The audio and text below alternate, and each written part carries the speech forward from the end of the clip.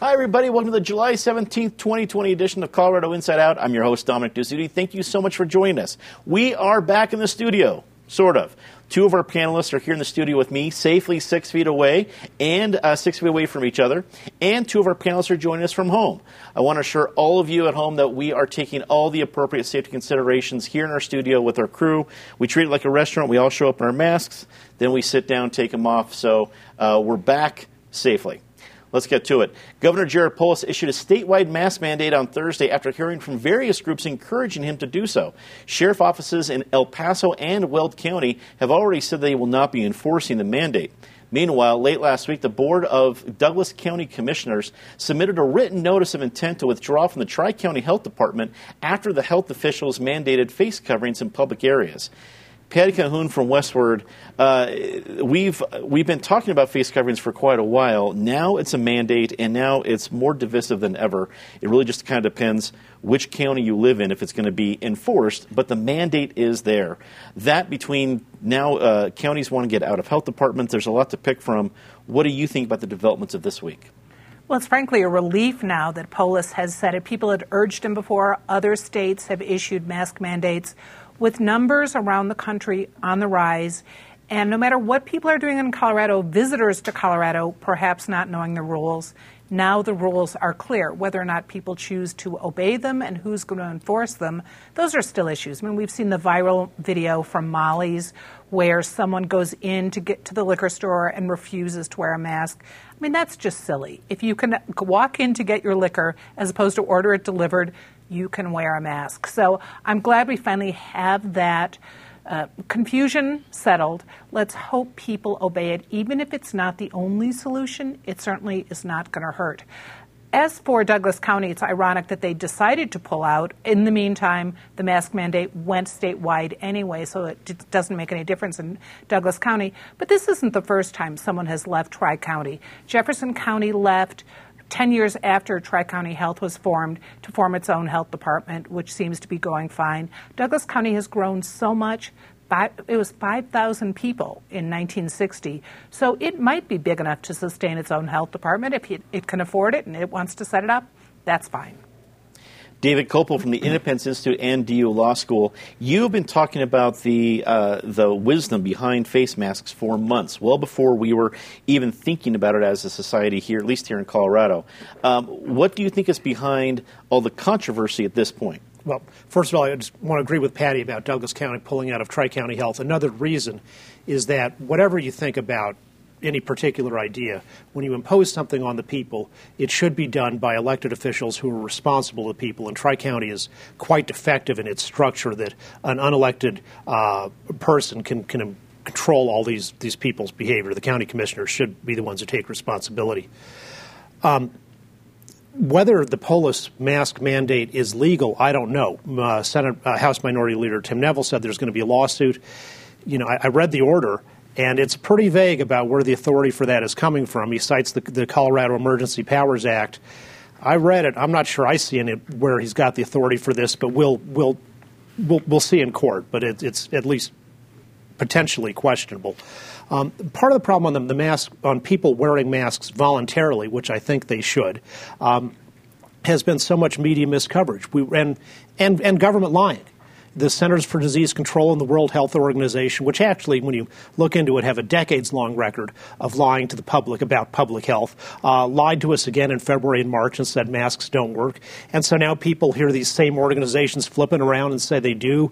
You know, all the media, I can remember the stories on Denver TV saying don't wear a mask. If you do, you're selfish. Oh, now if you don't wear a mask, now you're selfish. People have been getting whipsawed, and everybody doing the whipsawing has thrown away their credibility. On top of that, we have the extreme and unnecessary severity of some of the lockdown orders. And here and around the country, people couldn't go to their mother's funeral. But while that's going on, then at the same time, you can have these mass protests in the streets and without face coverings, Mayor Hancock included.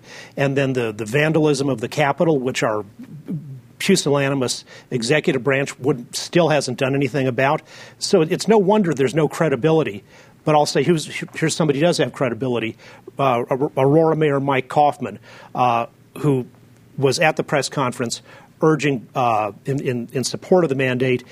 He's right. He's been consistent and is an honest guy throughout his political career. And if you don't believe that masks will protect you and will protect other people, I'd urge you to go to the Complete Colorado website and read my article from last March on the topic. The science is clear that masks, even low-quality ones, all of them stop some inbound transmission and some outbound transmission. Better masks do more, but every mask does at least something, and it not only protects your neighbor, it protects you. Eric Sonderman, political analyst and a columnist with Colorado Politics. Actually probably before 2020, but especially in 2020, we've been able to politicize everything. I guess it shouldn't surprise us that we somehow found a way to politicize masks, even if there is medical data, like David talked about, from trusted organizations that talk about the effectiveness of masks. Where do you think this goes politically for Jared Polis now that he has to be the face of this, issuing a mandate? Well, I think Jared Polis is, firmly in charge of the Colorado governor's office. I think he believes that he is there for as long as he wants to be there, and I think he's probably right about that. Some of this makes you appreciate Jared Polis. We could have Governor Brian Kemp, who's the governor of Georgia, who instead of imposing a statewide mask mandate has gone the exact opposite direction and is suing various localities, including Atlanta, which has been being hit very, very hard with this latest spike. And he's suing them over their own local mandates and saying that their local mandates are null and void and should go away. So compared to a lot of governors around the country, Jared Polis looks pretty darn good at the moment.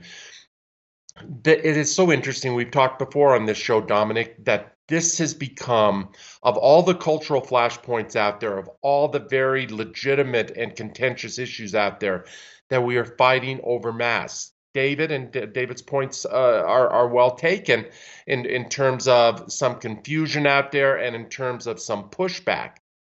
But it's undeniable that masks do make a difference. They make a difference both for you and for the person that you are passing by in the aisle or interacting with or what have you.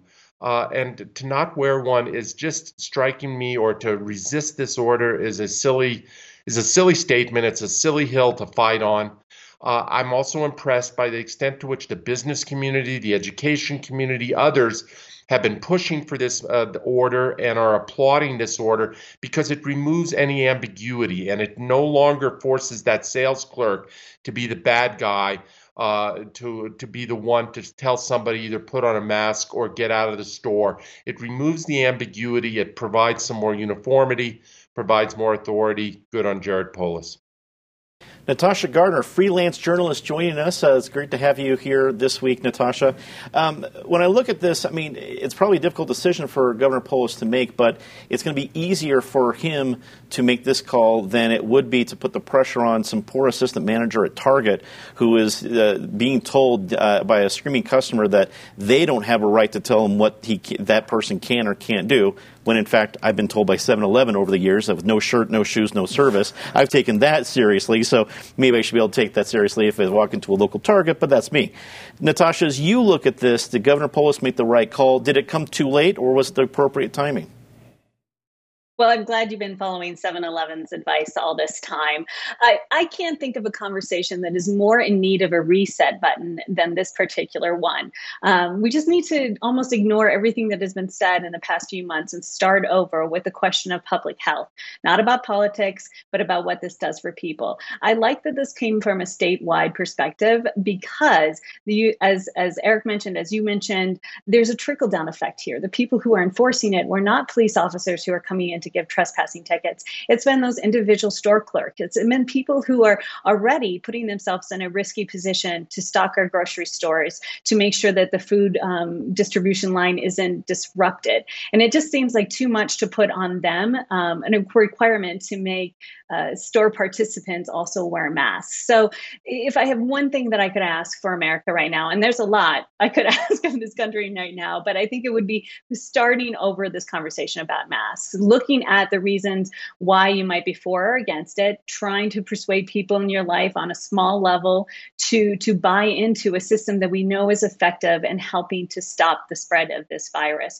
so that small businesses can continue to operate, so that our schools might eventually open, so that our country can restart in new and different ways. And if we can have those conversations on an individual basis, maybe we can do a better job of amplifying the use of masks across the country. Denver City Council is working on a handful of charter changes that would shift some power from the mayor to the council. Amanda Sawyer's measure to require council approval for mayor appointees passed its second vote this week and now heads to the ballot for a final decision from Denver voters. Next week, the council will vote on Candace Tabaka's measure to move the Office of Independent Monitor out from under the mayor's control. It will also vote on Robin Kanicha's measure to allow the council to change the city budget to mid-year. David, we go to you first on this one. It feels like the council's come up with a lot of ways to take at least some power away from the mayor and put it under the council. Do you think Denver voters will agree with this idea? I think probably yes, for at least some of them. And just for folks who are not local government law nerds, the Denver City Charter is like the Constitution for Denver, the frame of its government. So when there are changes to it, they have to be approved by the voters. And Denver has what's called a strong mayor form of government, sort of the opposite of, say, Boulder, where the mayor is more of an honorary position and the city manager really runs the city subject to the city council's supervision. On the requiring the high-level appointees like the sheriff and others to be approved by the city council, that seems to make sense, and that's used in lots of types of government, and it is part of the checks and balances to get somebody who will be able to work with the broadest constituency. So I hope that one gets approved. Councilwoman Kanicha's proposal on the budget, it's got the pro on it is when you have mid-year changes to the budget like this enormous trove of federal money that poured into the city for the CCP virus epidemic relief. The mayor basically had the sole decision about how it was going to be spent, and you would think it should be a more Republican setup where the elected council would have some say on that. On the other hand, the risk is with the Kanicha proposal, you also have the city council says, oh, it's mid-year and look, we've got a surplus, so let's raid the reserves and spend it on some pet projects and we'll get 7 councilmen to each get a little bit of it and then we'll get a majority when you really should be holding on to it in case there are unforeseen emergencies in the second half of the year. Eric, as you look at this, is a more balanced mayor-council power structure for Denver a good idea? I don't personally object to it. It's sort of a new phenomenon. As David pointed out, Denver has a very strong mayor form of government, unlike the state of Colorado, where the governor is institutionally rather weak. The legislature has much more power in the state, despite Governor Polis's current use of his emergency powers. But institutionally, the governor doesn't have that much authority. I think council has long chafed at their sort of lack of authority, but this is the first real council with these 5 newcomers who have done more than chafe. They're really aggressively pushing back with specific proposals, some of which may be headed to the voters this fall. My political analysis is the same. I think some of these, perhaps all of these, are likely to pass. I think voters like balance of power, like accountability. And in terms of confirming appointees, I think you need to be very explicit about which appointees we're talking about. And in terms of the mayor's personal office, et cetera, he should be able to have who he or she wants in there. But in terms of cabinet level appointees, the president needs his approved by the U.S. Senate. The governor needs his approved by the Colorado State Senate, so I don't object to that as an appropriate legislative function. Right, and as a Denverite who's been covering Denver for quite a while, how do you think this is going to go down for voters in November? Well, I don't think any of them should be surprised. In fact, if they participated in last year's election, they maybe voted for some of these candidates specifically because they said they wanted to make charter changes, that they wanted to change the way that the leadership and management of the city occurs. So they're following through with that request and that platform that they ran on.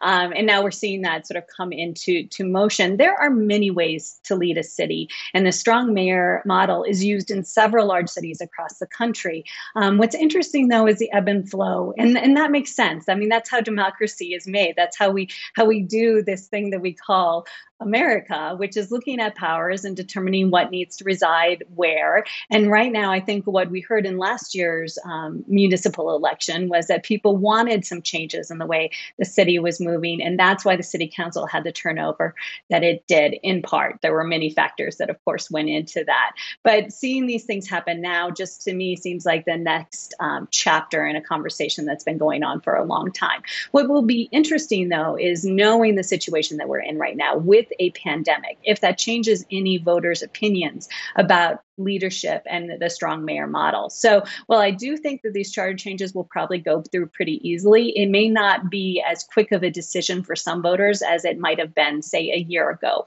But most decisions these days aren't. Indeed. Patty, probably hard not for Mayor Hancock to take these personally. He's the mayor right now, but he's term limited. He's already almost a year into his third and final term. Does he need to fight these actively, or does he just need to let this be a decision between the council and the voters of Denver? Well, if I were him, I would just let them go. We have to remember not only in the last election were some incumbent council people booted, but Hancock in the first round only got, 37% of the vote? And it was just 2 days ago that he, last year, that he was made his speech, took on his third term. And if you read the speech, which I just did from a year ago, it's like you're talking about a different world. And I don't get any sense that people right now are looking to give more power to one person, unless it's a magical person who can take away COVID-19.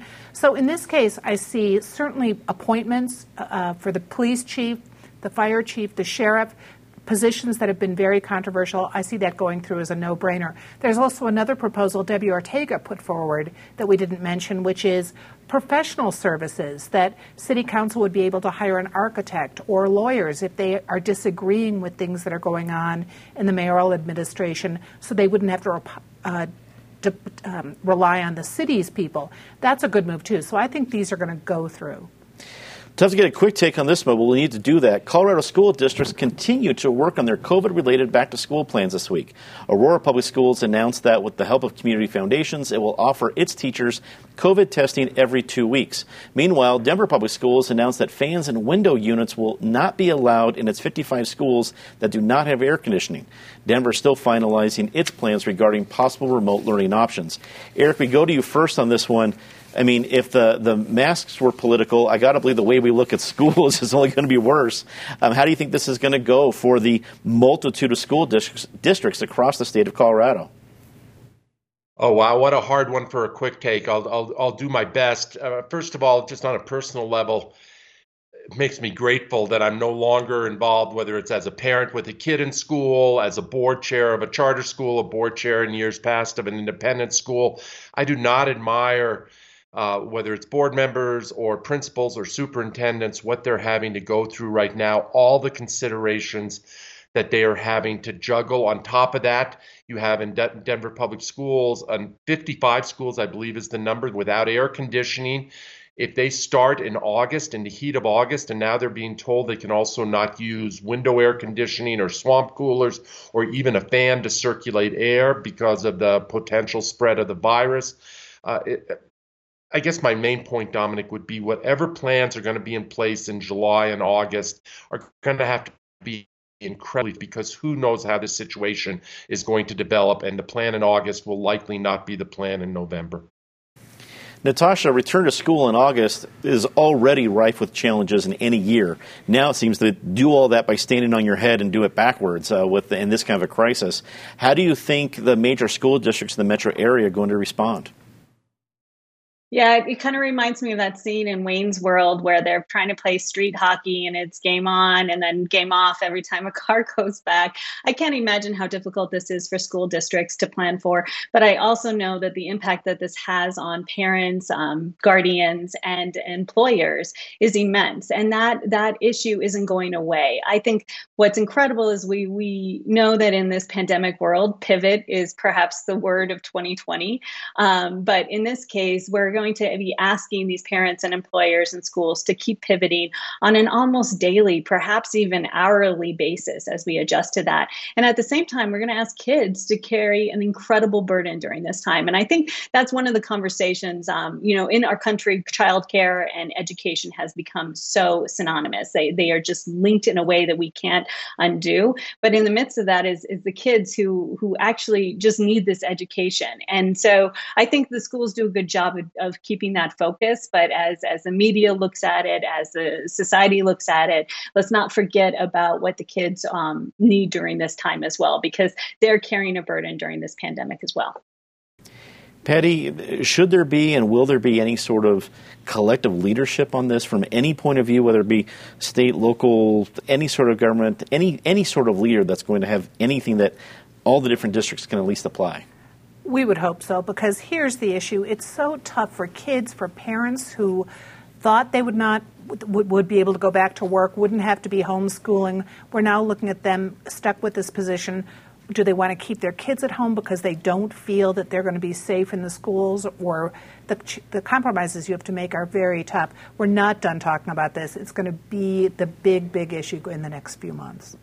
David, wrap it up for us. I commend the Denver Public Schools for doing the right thing by offering families choice. They're going to be opening 5 days a week for families that want to go back to school and may need to do that, but they're also going to have online education for families that, for their own reasons, want to do that. That's the best approach, and I hope all school districts within their capabilities can do that. It's also time to lift any kind of enrollment caps on online charter schools, because they do have the expertise at high-quality online education. Well, it's time for our very favorite part of the show, Disgrace of the Week. As always, Ms. Calhoun, please start us off. Well, we know we're heading into the election season, which is the only thing that maybe makes COVID-19 look like something you want to talk about. We have the worst new ad already coming from the National Republicans. Talk about adding insult to injury. Erin Martinez, who lost her husband and brother in the explosion in Firestone in 2017, now gets to watch her house blow up in an ad attacking John Hickenlooper. It's inaccurate. It's not like Gardner hasn't taken money from Anadarko, too.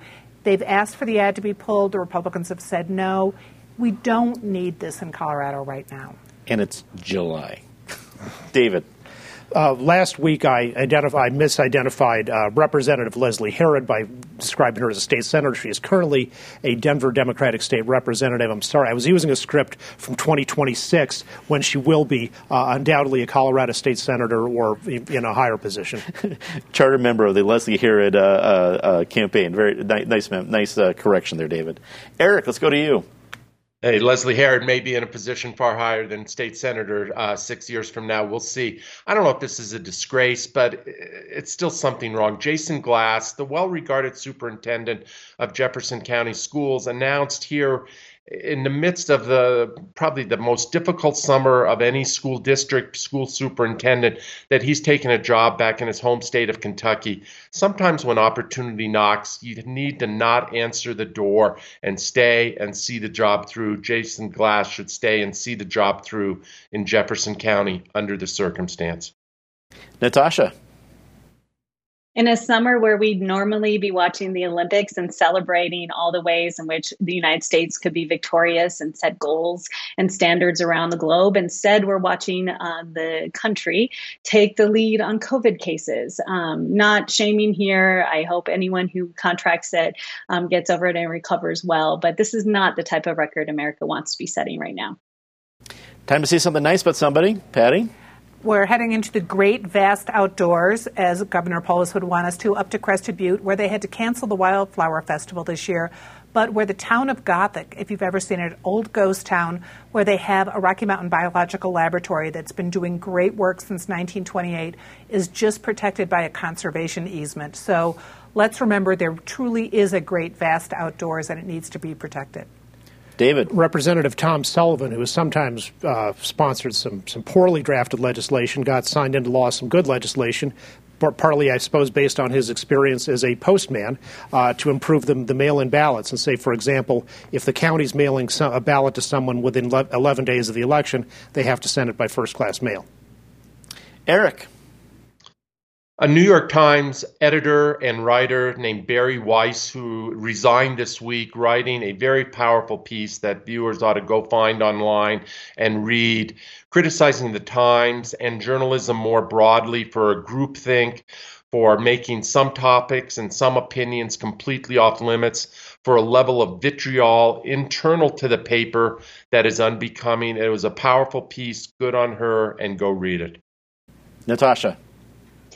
I may be repeating myself here, but I just have to say that since the pandemic started, I've spent a lot of time interviewing small business owners, and I'm so impressed with the ways that they've become both public health experts, grant writers, loan writers, and everything in between to keep their businesses and their community a vibrant space. So thank you to small business owners in Denver and Colorado. I want to say something nice about one of our regular panelists who was with us last week, Joey Bunch, who sadly his nephew, his 38-year-old nephew, lives in Alabama, passed away over the weekend from COVID. He wrote a very poignant article, a piece about this in Colorado Politics.